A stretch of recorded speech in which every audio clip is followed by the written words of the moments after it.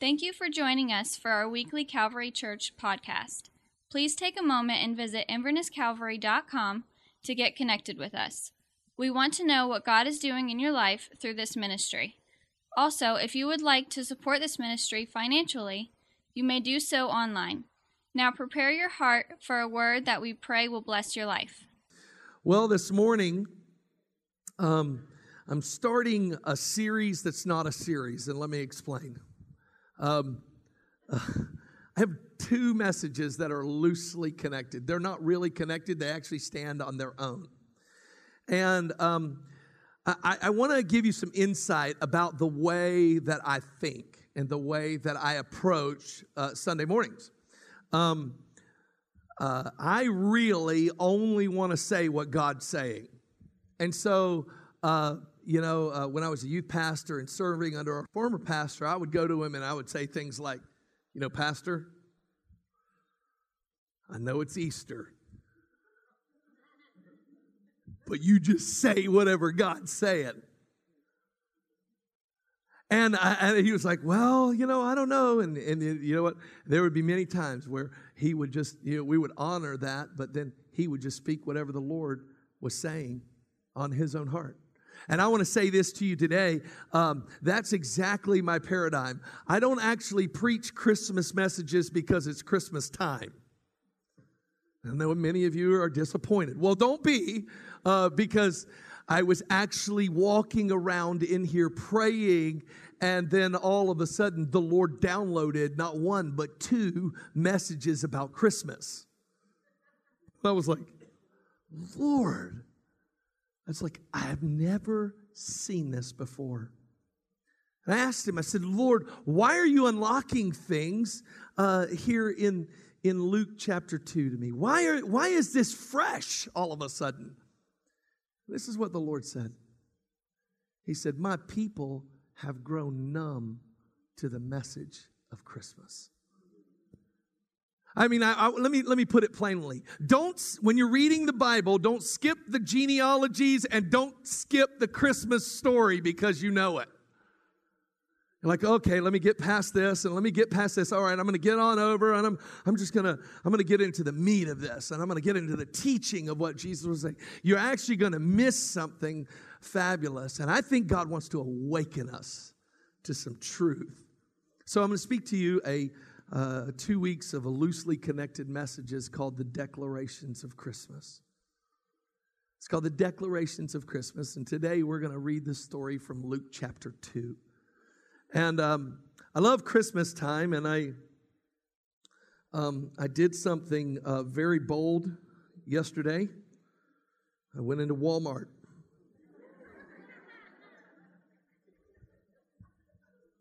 I noticed not a lot of smiling happening in Walmart. I'm like, now, I actually laughed out loud at one point in Walmart because one of the gentlemen from the automotive department put on a mildly tattered Santa outfit head to toe, and he approached my youngest son with a candy cane. And he says, son, do you want a candy cane? And this is literally what my son said. This is exactly what he said. He grabbed the candy cane, looked right at him and said, you smell like beef and cheese. You don't smell like Santa. It's exactly what he said. It was a direct quote from the movie Elf. I'm like, I started crying laughing. I'm like, high five. My older son, Aiden, was like, oh! We were laughing. We were smiling. I saw him later in Walmart. I was like, I'm so sorry, Santa. I'm so sorry. My kids are just jokers. I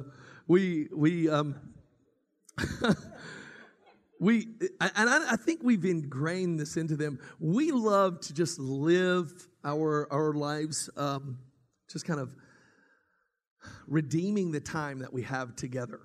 And so our family naturally falls into three divisions right now. We have the littles, And those are our elementary students, and Asher and Reagan. And then we have the middles who are in middle school. That is Aiden and Emily. And then we have our oldest daughter who just turned 18, and she's a senior. And what we've done since they were really, really young is while they are littles, we redeem the ride to school. And what we do is we take a day, whatever day that falls on, and we pray on the ride. And one thing we pray for every single week is that God would take angels and place them around campuses, and that none of our campuses would ever be national news. We pray that way, protection every day. We pray, I actually, when I get to pray, I actually pray an obscure passage from Daniel. It says of the young wise men that they were 10 times better than the wise men of who didn't follow God. So I pray my kid's brain 10 times better. And so we pray, but then my kids always do this. We say the amen, and they say this, Dad, tell us some jokes. Tell us some jokes. So just in case you've been in Walmart too much and the frowning has worn off, I got some Christmas jokes for you. You ready? All right. Now, at the end of these, you have to laugh. All right. Straight from the list that I give my children. What do Santa's elves do after school? Their gnome work. I heard that groan. They don't get better. What do snowmen eat for breakfast? Very good. Frosted Flakes.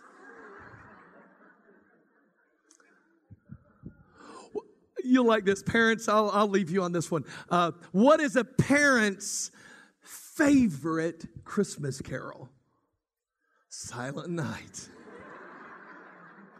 All right.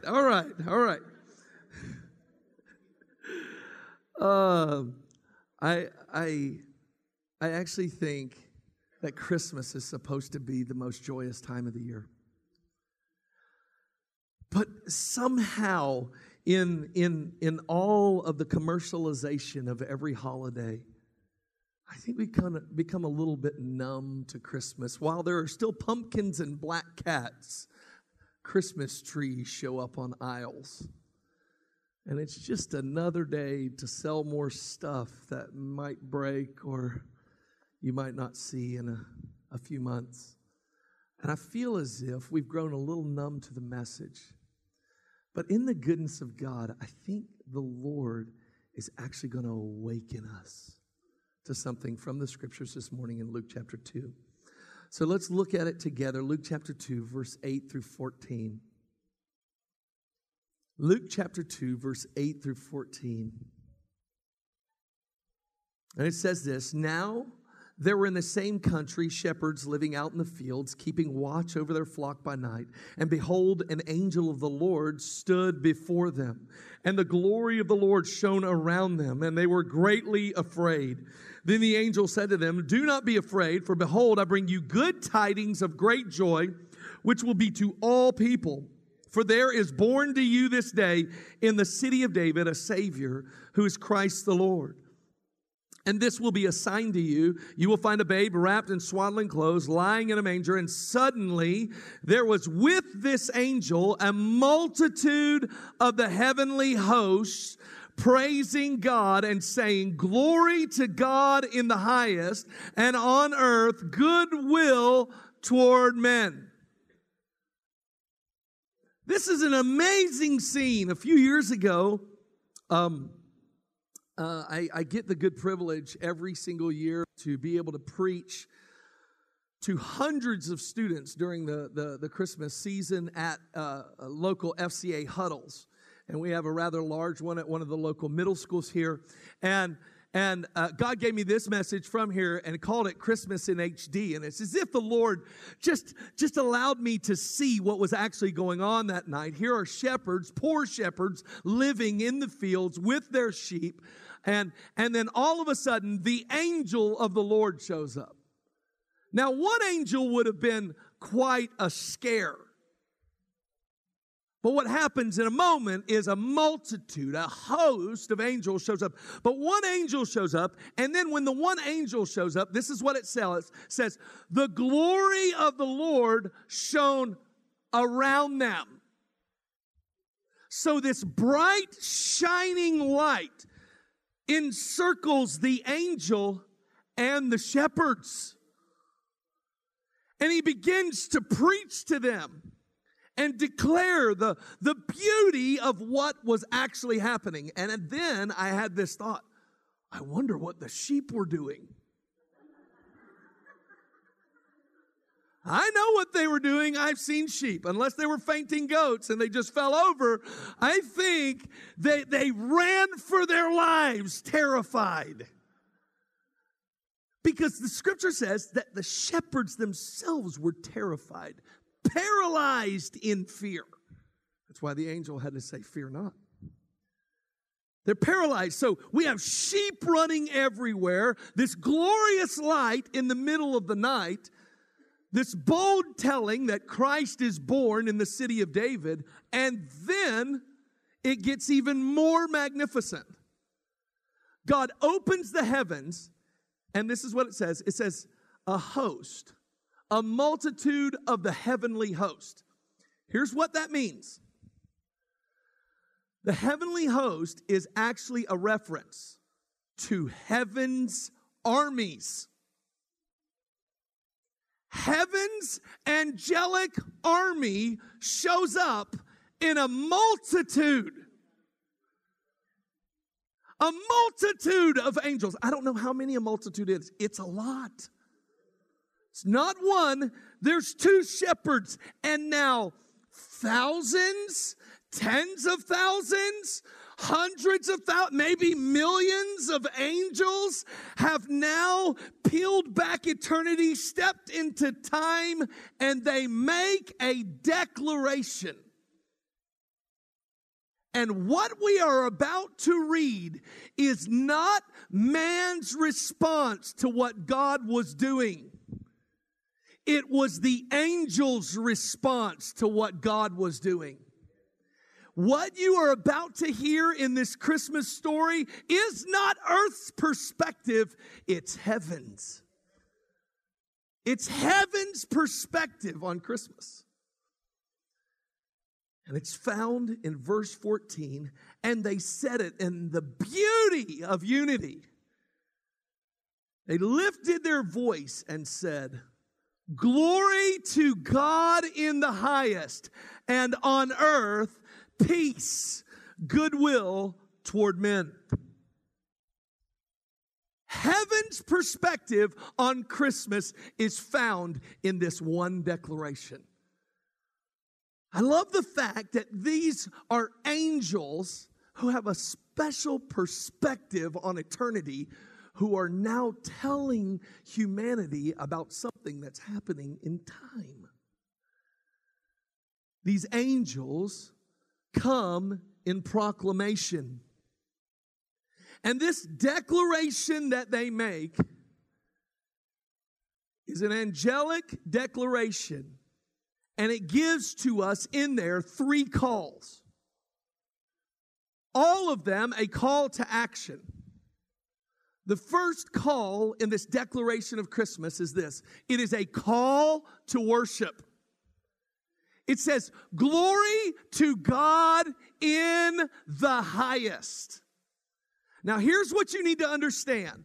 Although we sing that song and we sung those verses today, the angel wasn't talking to man. These angels are saying in unity this statement, glory to God who is in the highest heavens, and all of heaven at this initiation of this moment that we call Christmas, all of heaven is being called to worship. I've heard of people who have gotten glances of heaven or visions. They said this, in heaven, worship is contagious. that if one person bursts forth in worship, it just sets off a chain reaction. And I believe as these angels are saying, glory to God in the highest, it is glory to God in the highest heavens. They are calling heaven to worship. Here's what I'm convinced of, that we've been hearing for the last 8 weeks. That whatever is going on in heaven ought to be happening in the church. Remember, he prayed that prayer, your will be done on earth as it is in heaven. Oh, that we as the church, when we would hear that sound, glory to God, that all of us in unison, together with all of our hearts, we would shout, glory to God. When you walk the aisles and see the trees and the ornament, or maybe you see the manger scene, is there something that leaps inside of you and says, glory to God? It should. Because this angelic perspective says, man, Christmas is causing heaven to worship. And Christmas ought to cause us to worship. This coming and initiation of God's plan of redemption caused the heavenly host, the army of God, to show up. And they said, glory to God in the highest. The beauty of the initiation of God's plan of redemption of mankind caused angels to call heaven to worship. You have to understand this. This was the moment they had been waiting for 4,000 years. Adam and Eve fractured the perfection of their relationship with the Creator some 4,000 years before this moment. That divide had grown greater and greater. Those angels which stood there 4,000 years later had been standing there on watch and could not believe what they were seeing. That man would rebel and be separated. And in that moment, in Genesis chapter 3, we find God making a bold declaration saying, I'm buying them back. I'm going to buy them back. And angels had been looking on. How's he going to do it? Man is fouling up so bad, God had to flood the earth. How's he going to do it? He only had 8 left over. How's he going to do it? Angels are watching. How's he going to do it? And then he initiated the plan where he sends his only son to the earth in the form of a baby. And all the army shows up and says, this is so good, we have to say something. Glory to God in the highest. He sent his son to heal the canyon of separation between mankind and their Creator. See, the Christmas story is a call to worship. And angels have been so curious. 1 Peter tells us this, and you've got to see this. 1 Peter chapter 1, verse 10 through 12, this is amazing. It says, concerning this salvation, the prophets, the ancient prophets, spoke of the grace that was to come to you, that grace that's in Christ. They searched intently and with the greatest care, trying to find out the time and circumstances to which the Spirit of Christ in them was pointing when he predicted the sufferings of the Messiah and the glories that would follow. It was revealed to them that they were not serving themselves way back in time, but they were serving a generation that was coming. But you, when they spoke of the things that have now been told to you by those who have preached the gospel to you by the Holy Spirit sent from heaven. And look what it says. Even angels long to look into these things. Even angels have been saying, what are you doing, God? I wonder if the angels, how many times they've heard the psalm, what is man that you are mindful of him? The angels are looking into this moment, and when they see Christ come to earth, they break into the earthly realm and say, glory to God in the highest. Christmas is a call to worship. It's a call to worship of all of the earth, that the goodness and the mercy and the grace of God is on display. And people were longing for it, longing for the intimacy that God made available 2,000 years ago when He sent His Son to complete His assignment.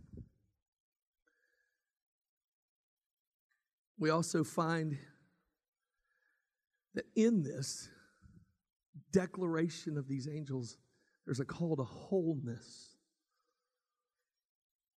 And it says this, and on earth, peace. Now, the New Testament was written in Greek and Aramaic. But these two shepherds, they were Hebrew. Shepherds. The angels spoke in their language. Their language was Hebrew. And when He said the word peace, He said, shalom. Shalom. And on earth, shalom. Now, if you were to take a trip to Israel and you were to greet anybody there today, you would find that as the common greeting in Israel. You would shake a hand and you would say shalom, and they would say shalom. And they would greet. It would be a common greeting, but this word is so deep. You see, shalom in Hebrew means this. It does mean peace, but it also means harmony. It means wholeness. It means completeness. It means prosperity, welfare, and tranquility. What you need to understand about shalom, I guess if I were to give you a word picture of shalom, it would be the idea of a mosaic. Pieces that have been painted on, that you only get a clear picture when they are brought together, and every one of those pieces are now in place. Maybe commonly you might call that a puzzle. I call it a mosaic because a mosaic is art. And the scripture says that we are His poema, God's artistic expression in the earth. And so when we experience the shalom of God, God takes every broken piece that we've ever experienced, puts all those pieces into place, and makes them whole in Christ. That is shalom. That is shalom. So when this angel says shalom on earth, all of the fracture, all of the brokenness, all of the sin, even all of the sickness, even all of the pain, the things that came in because of sin, now a payment has been made and a declaration released that wholeness has come. Shalom. So you see, the birth of Christ is an invitation to complete restoration.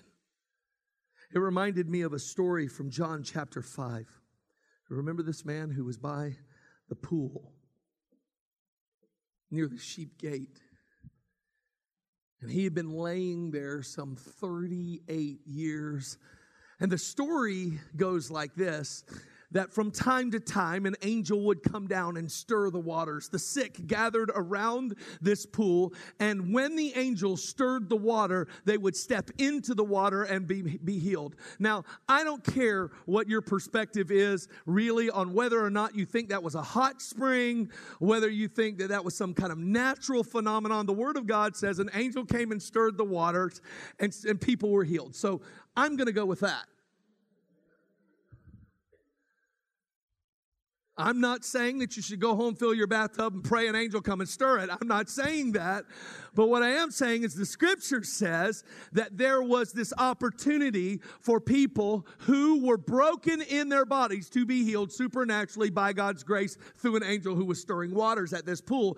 And yet there was this one who seemed close enough to get healing, but had been laying there in infirmity, the scripture says, 38 years.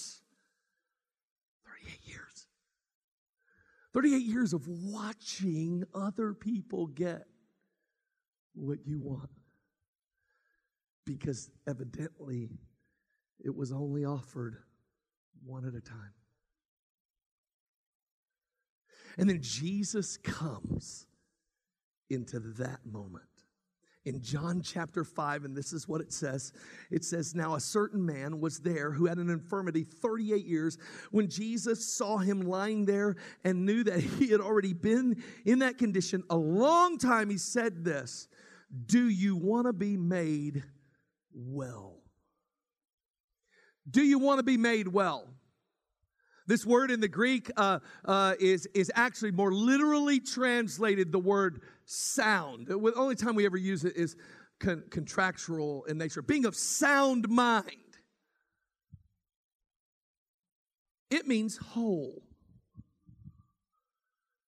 So Jesus says to this man, do you want to be whole?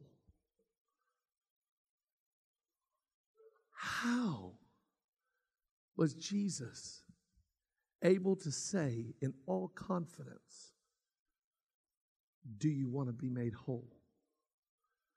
Because angels at his birth said wholeness has come on earth. Shalom of God, the peace of God. You see, peace is not the absence of war. Peace is the presence of a person. You say, are you sure? I'm absolutely sure. Galatians 5 says the fruit of the Spirit, the person, is love, joy, peace. Jesus then heals this man who answered the question, do you want to be made whole? And I believe Christmas is asking you today, do you want to be made whole? You're laying there and you see other people getting their breakthrough. You're in the right place. You're in the right atmosphere. It's like, oh man, I'm so happy for them. Probably won't happen for me. You're living at one at a time. The presence of wholeness has come. He comes in the form of a baby, and heaven's SWAT team showed up and said, on earth there is now shalom. And it's not offered to one, it's offered to all who will by faith receive all that Christ offers. God is not a gamble. You can place faith in him and he will come through because he is good.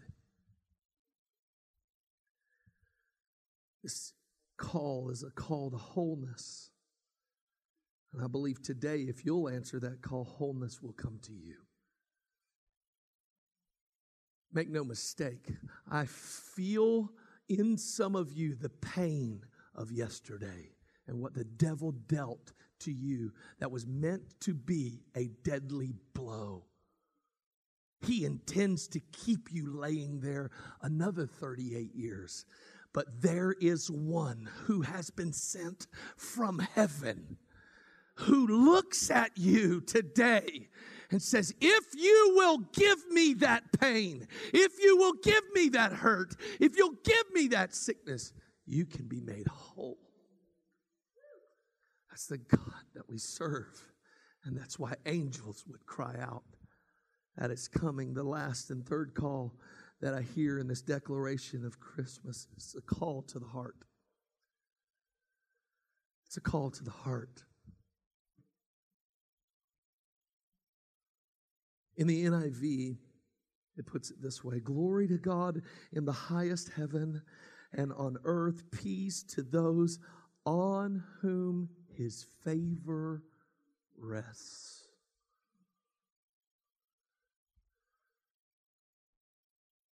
On whom his favor rests.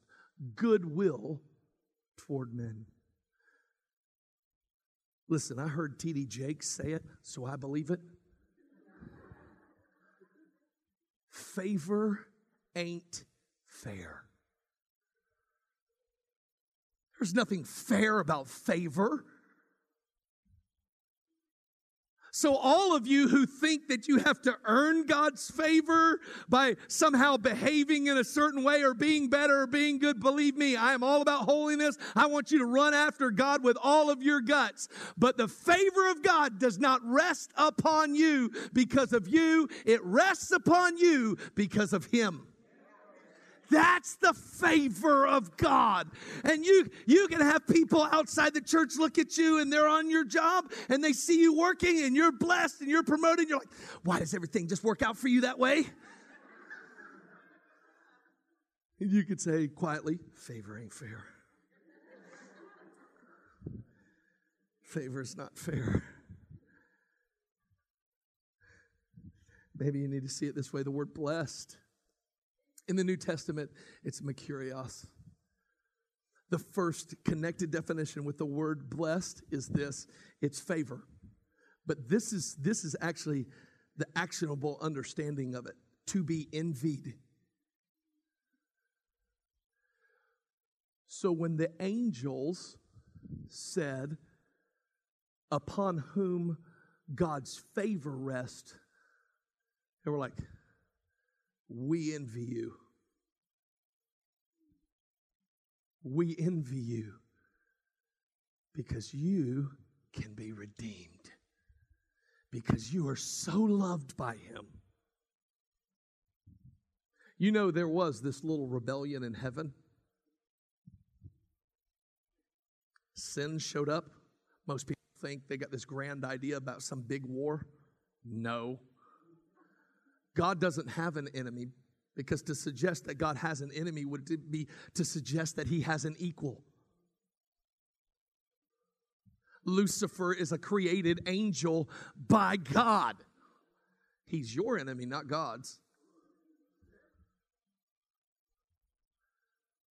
And when sin entered in and rebellion entered into the heart of angels, a third of them were out of heaven in an instant. And they were, for all eternity, according to the Scriptures, unredeemable. They cannot be bought back. There is nothing in them that is redeemable. And the angels show up on the first Christmas and they say, you, mankind, favor rests on you. Because you fell big time. You look more like God than we do. And you fell. And 4,000 years of planning and of mercy and of grace unfolded in an instant. And angels came and said, we envy you. The favor of God is on you.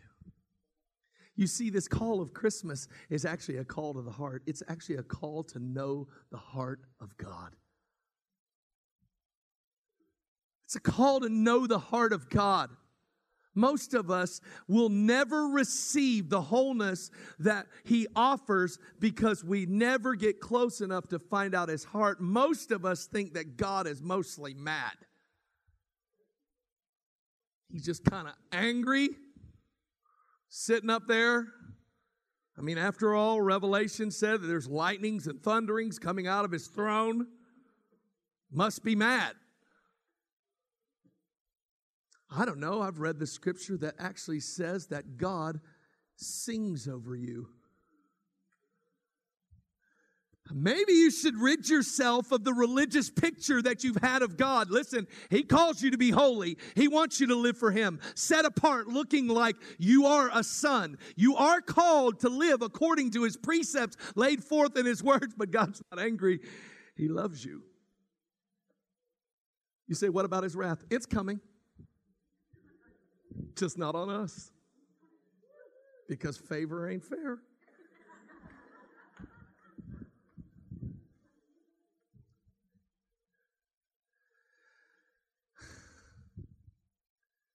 I don't want you to ever see the Father in a way that would keep you from receiving the gifts that he has for you. Because if you see him as mad at you, you never receive what he wants to give you out of his goodness. If you don't see him as being not only having mercy, but being full of mercy, you'll never understand mercy. I believe with all of my heart, if you knew the measure of God's favor that rests on your life, not only would you respond differently to him, but you would live differently before others. You would live as the highest and most cherished son or daughter of a king.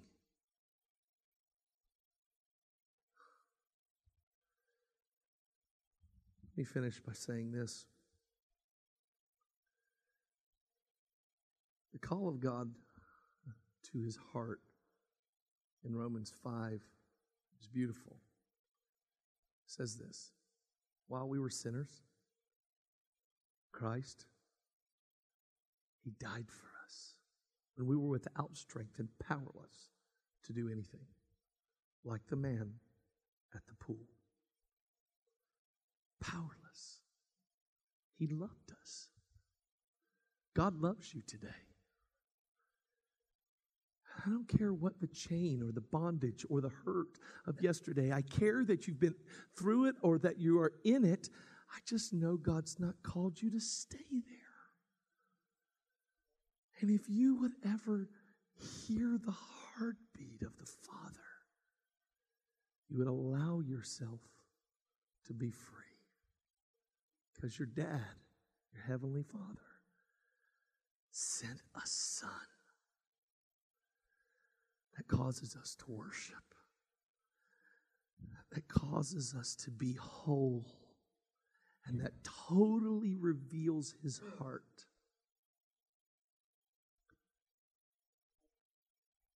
It's the declaration of Christmas. Allow God to do something new in your heart today.